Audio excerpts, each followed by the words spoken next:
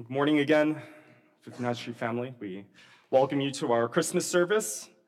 And I think it's simply just so awesome that I get to spend part of my day here with you to celebrate as the body of Christ, the birth of Christ. And so far, we've been going through our Advent sermon series, our Rising Hope, where we've explored the message of hope that Isaiah has been giving to the Israelites as they lived as exiles in a foreign nation. And as we kind of round out our year, as we have our last Sunday of the year, and also as we celebrate Christmas, I want to talk about a movie that I watched recently featuring Tom Hanks. Has anyone here ever watched the movie Castaway, starring Tom Hanks? So for those who haven't, in the movie, Tom Hanks, he plays the character of Chuck Noland, FedEx executive who is stranded on a deserted island after a plane crash. Now, Chuck is obviously completely alone, and he's clearly bewildered in this picture, with no one to talk to, with no way to communicate with the outside world. And so in this movie, he is isolated. He's cut off from the rest of humanity. He is cut off from society. And so he must rely on his own resourcefulness. He must rely on his own determination to survive. And so he builds shelters, he scavenges for food, he tries to stay alive. But no matter how hard he tries to stay alive, he comes face to face with the fact that simply being alive is not enough.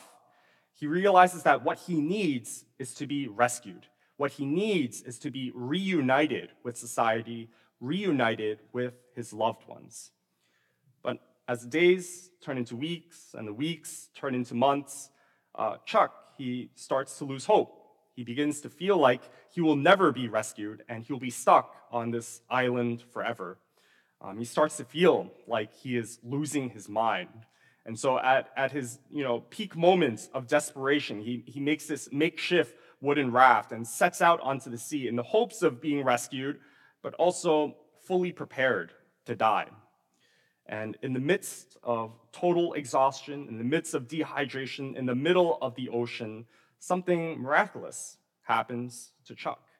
Chuck is rescued by a passing ship, and he's finally able to make his way back home to civilization, where he can be reunited with his loved ones, and he's now able to start a new chapter of his life. And this story is a lot like the human condition apart from God, right? We are all lost. We're all stranded on this proverbial island of sin and brokenness with no hope of rescue. We come face to face with the same reality that Chuck experienced. We're just living and carrying on with our day is simply just not enough. We begin to understand that we are separated from God by our sins and that we actually need his salvation. We begin to understand that we are imperfect, we are flawed, and we are in deep need of repair and of restoration. We are like Chuck Noland, feeling lost, alone, with no rescue of hope. But just like how Chuck was rescued by a passing ship, God offers us hope and deliverance as well through the good news of salvation. And this is the message that Isaiah declares in Isaiah 52, verses 7 to 10. In this passage that we're about to read shortly, we see a powerful declaration of the good news of salvation, a message that brings healing and deliverance to the people of God. But before we can experience this healing and deliverance, we must first recognize the reality of our brokenness and our need for a Savior. Like Chuck, we have to come face to face with the reality that we are lost, that we are stranded. But just like how the rescue ship that brought Chuck home, there's also good news of salvation for us as well, a good news that brings us lasting hope and true deliverance. And so let's take a look at that passage today as we explore Isaiah chapter 52, verses 7 to 10. How beautiful on the mountains are the feet of those who bring good news, who proclaim peace, who bring good tidings, who proclaim salvation, who says to Zion, your God reigns. Listen, you watchmen, lift up your voices. Together they shout for joy. When the Lord returns to Zion, they will see it with their own eyes. So burst into songs of joy together, you ruins of Jerusalem, for the Lord has comforted his people. He has redeemed Jerusalem. The Lord will lay bare his holy arm in the sight of all nations, and all the ends of the earth will see the salvation of our God. Now, in the previous sermons, we talked a bit about the state of Israel, but to give a little bit more of a historical context, the nation of Israel at this point in time was split into two nations, the northern kingdom of Israel and the southern kingdom of Judah. Now, in the previous sermons, the northern kingdom of Israel rebelled against God, and they were conquered by the Assyrians, and they were carried off into exile. But the southern kingdom of Judah kind of still remained free, but by today's passage, that is no longer. Not only is the northern kingdom of Israel exiled, but the southern kingdom of Judah is exiled as well. In Jerusalem, if you can see, that's where the southern kingdom is. And so the entire people of God, what we see here today is that the entire people of God, everyone, they're all conquered, they're all forced out of their homes, and they're all exiled into a foreign nation. And so in our passage, we see that Isaiah speaks of the ruins of Jerusalem. And these ruins are a symbol and a reminder of our reality of brokenness. The ruins of Jerusalem stand as a reminder of the city's troubled history and the hardships that it faced over the centuries. We know through history that the city has been conquered and destroyed over and over again, leaving it in a constant state of chaos, ruin, and despair. But not only is the city in ruins, but the people living in it are in ruins as well, as they are now placed into bondage, where they must now experience oppression from unjust people in power, as they're forced and exiled away from their homes. And the thing is, Isaiah, he always uses these themes of destruction, of bondage, and oppression, not just to describe the physical condition of the city or the circumstances of the people, but Isaiah also uses these themes to describe the human condition apart from God.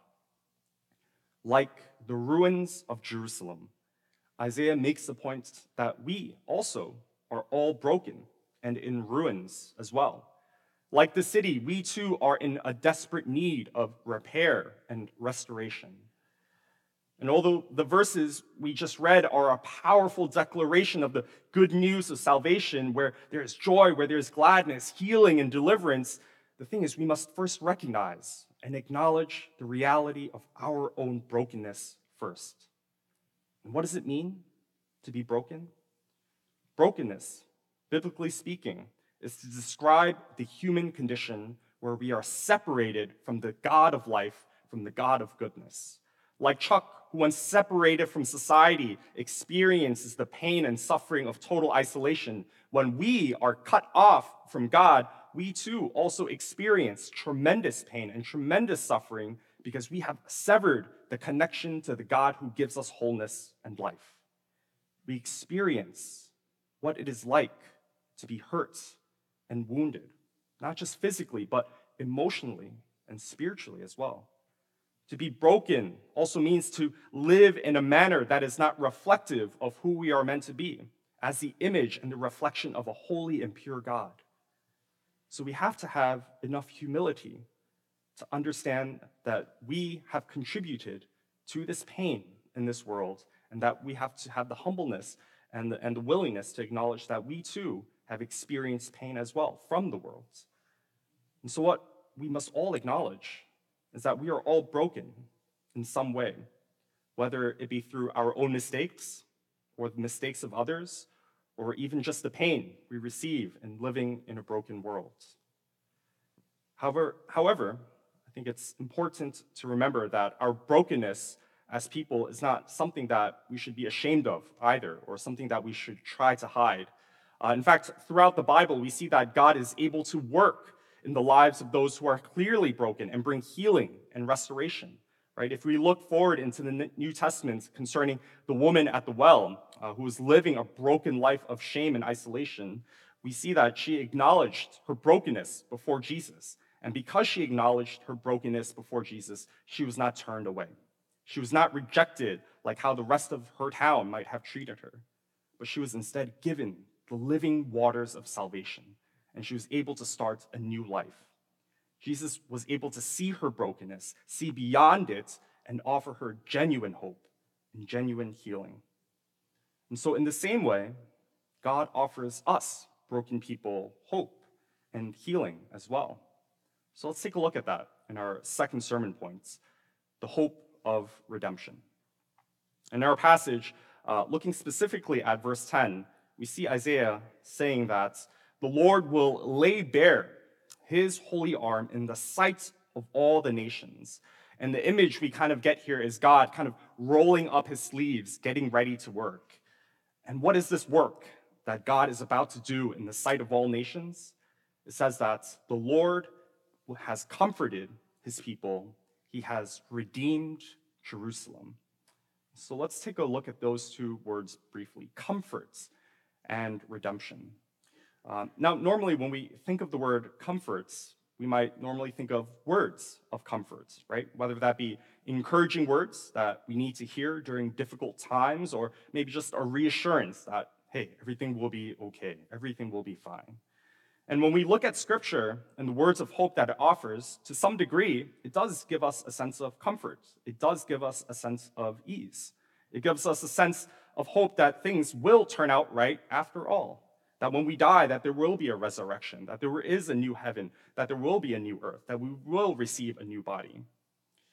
But the reality is that although words of comfort are very powerful and might be just what we need, words of comfort don't actually bring any change in our lives. It doesn't make any meaningful impact on the situation we find ourselves in. And in certain circumstances, when we receive words of comfort or when we give out words of comfort, it feels sometimes like we're just trying to cover up a bullet hole with some gauze and just a piece of Band-Aid.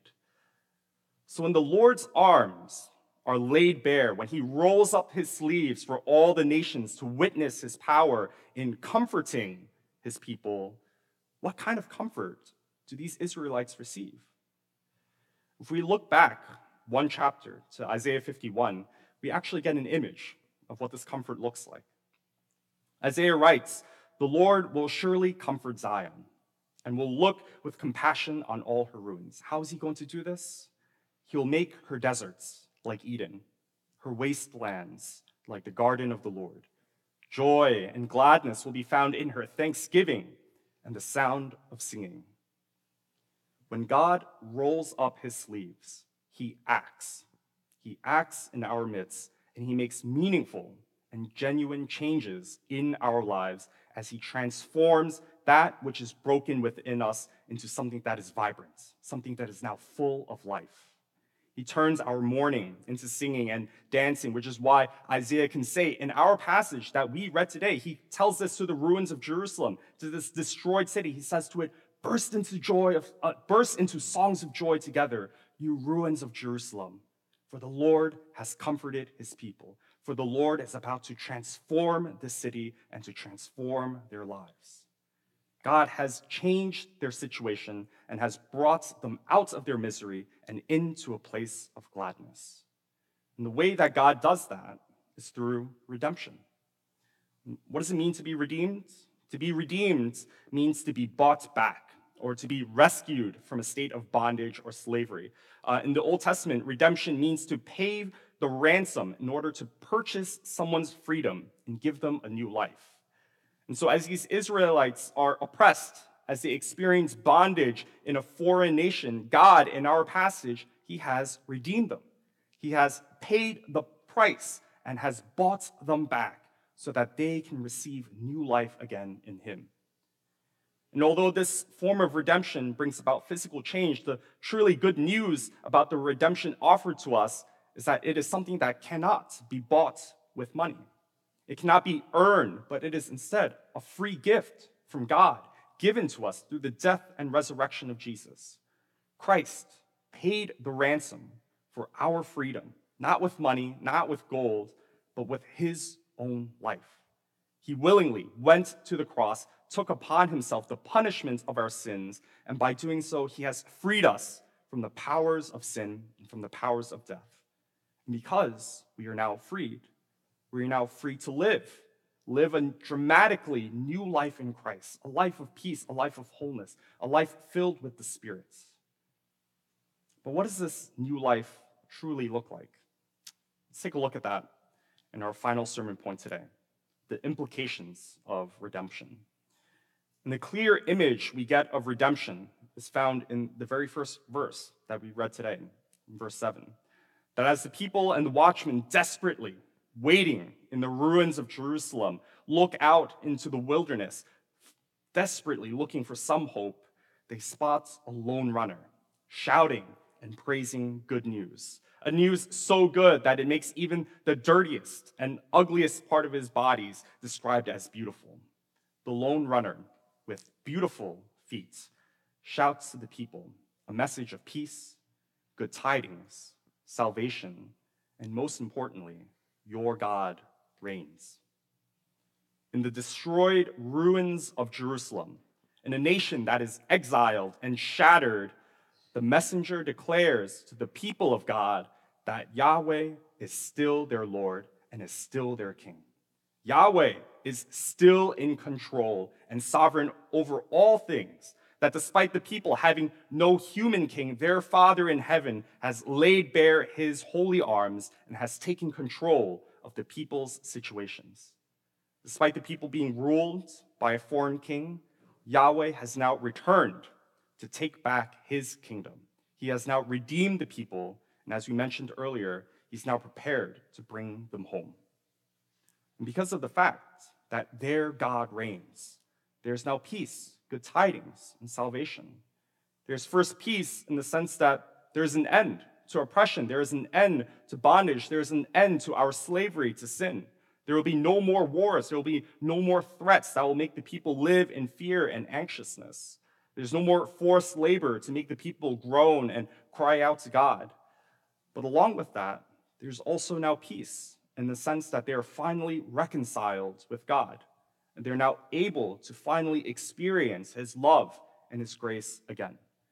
The Israelites, who were formerly objects of God's punishment due to their idolatry, they're now once again objects of God's love, objects of his forgiveness. And because they're now loved, because they're forgiven, the relationship with God is now restored and it's now made whole. Second, because God reigns, there are now good tidings. And good tidings in general, it means not just good news, but also an end to all bad news as well. It points and looks forward to an era where there is an end to sin, an end to evil, an end to anxiousness and fear. It points to a future where the abundance of God's blessings flow freely to all people. It points to a future where the awful and dreadful past is forever forgotten in light of the good news that is found in Christ. And finally, because God reigns, salvation is brought to the ends of the world, where all nations can experience what is finally like to be reconciled with God and to experience his love and his grace, where all people can experience what it is like to have their lives restored and made whole. Salvation speaks to us of a message of a new beginning, of forgiveness, of healing. It's a message where our ruins of Jerusalem inside us are now made whole again. Whether those ruins be our lives, the struggles within our families, or even the brokenness of the world around us, salvation speaks of a time when, although we live in the ruins of Jerusalem, we are able to sing. We're able to praise God because that we know that he reigns, that he's in control in the midst of a dying world. We know our living God is now seated on his throne, and that he has now rolled up his sleeves, ready to bring restoration into this world and into our lives. And so as we come to the end of our time together, I encourage us to reflect on the message that we have heard today. It's a message of redemption that brings peace, good tidings, and salvations to the ends of the world. It's a message that brings joy and gladness to the people of God as they declare together that our God reigns. It's a message that offers us the opportunity to find meaning and purpose in our lives, to be reconciled once again to God, and to experience his unconditional love and grace, even in the midst of our rebellion and brokenness. So as we celebrate Christmas today, I want us to remember the true meaning of this special day. It's the birth of Jesus, the Son of God who came to earth to be our Savior, to be our Redeemer, the Son of God who is now seated as our King and has brought us peace, good tidings, and salvation. He came as one of us, as fully human, in order to offer us the hope of a new beginning and a fresh start in life as we are forgiven and reconciled with our Father. Ultimately, Christ came to be our light in the darkness of our ruins. And so as we go today, let us remember the story of Jesus' birth and the wonderful work that he has done for us. Let us respond appropriately to this message of good news by allowing Christ to work in our lives. And let us celebrate and share this message of good news with all who have ears to hear. Praise God, truly praise God for everything he has done in our lives. Let us come together for a period of prayer. Lord, today is your day, and we come to celebrate the birth of your Son. You have sent him into our broken world to redeem it, to save it. From death, you've brought life, and in a dark world, you have shown us the light that is Christ. And so we pray today, Lord, that as we finish our service, as we prepare to go about the rest of our day and week, that you'll let the gospel message sit deep within our hearts, to let the good news of the gospel fill our entire lives, from our heads to our hearts, and finally to our hands. And may you, Lord, give us beautiful feet as well, as we share the wonderful gift of salvation to our friends, to our families, and even to our enemies. Thank you, Lord, for the wonderful gift of salvation that you've given us. We thank you, Lord, for the peace, the good tidings, and everything you have given us throughout our lives. We thank you, Lord. We pray all of this in your most precious Son's name. Amen.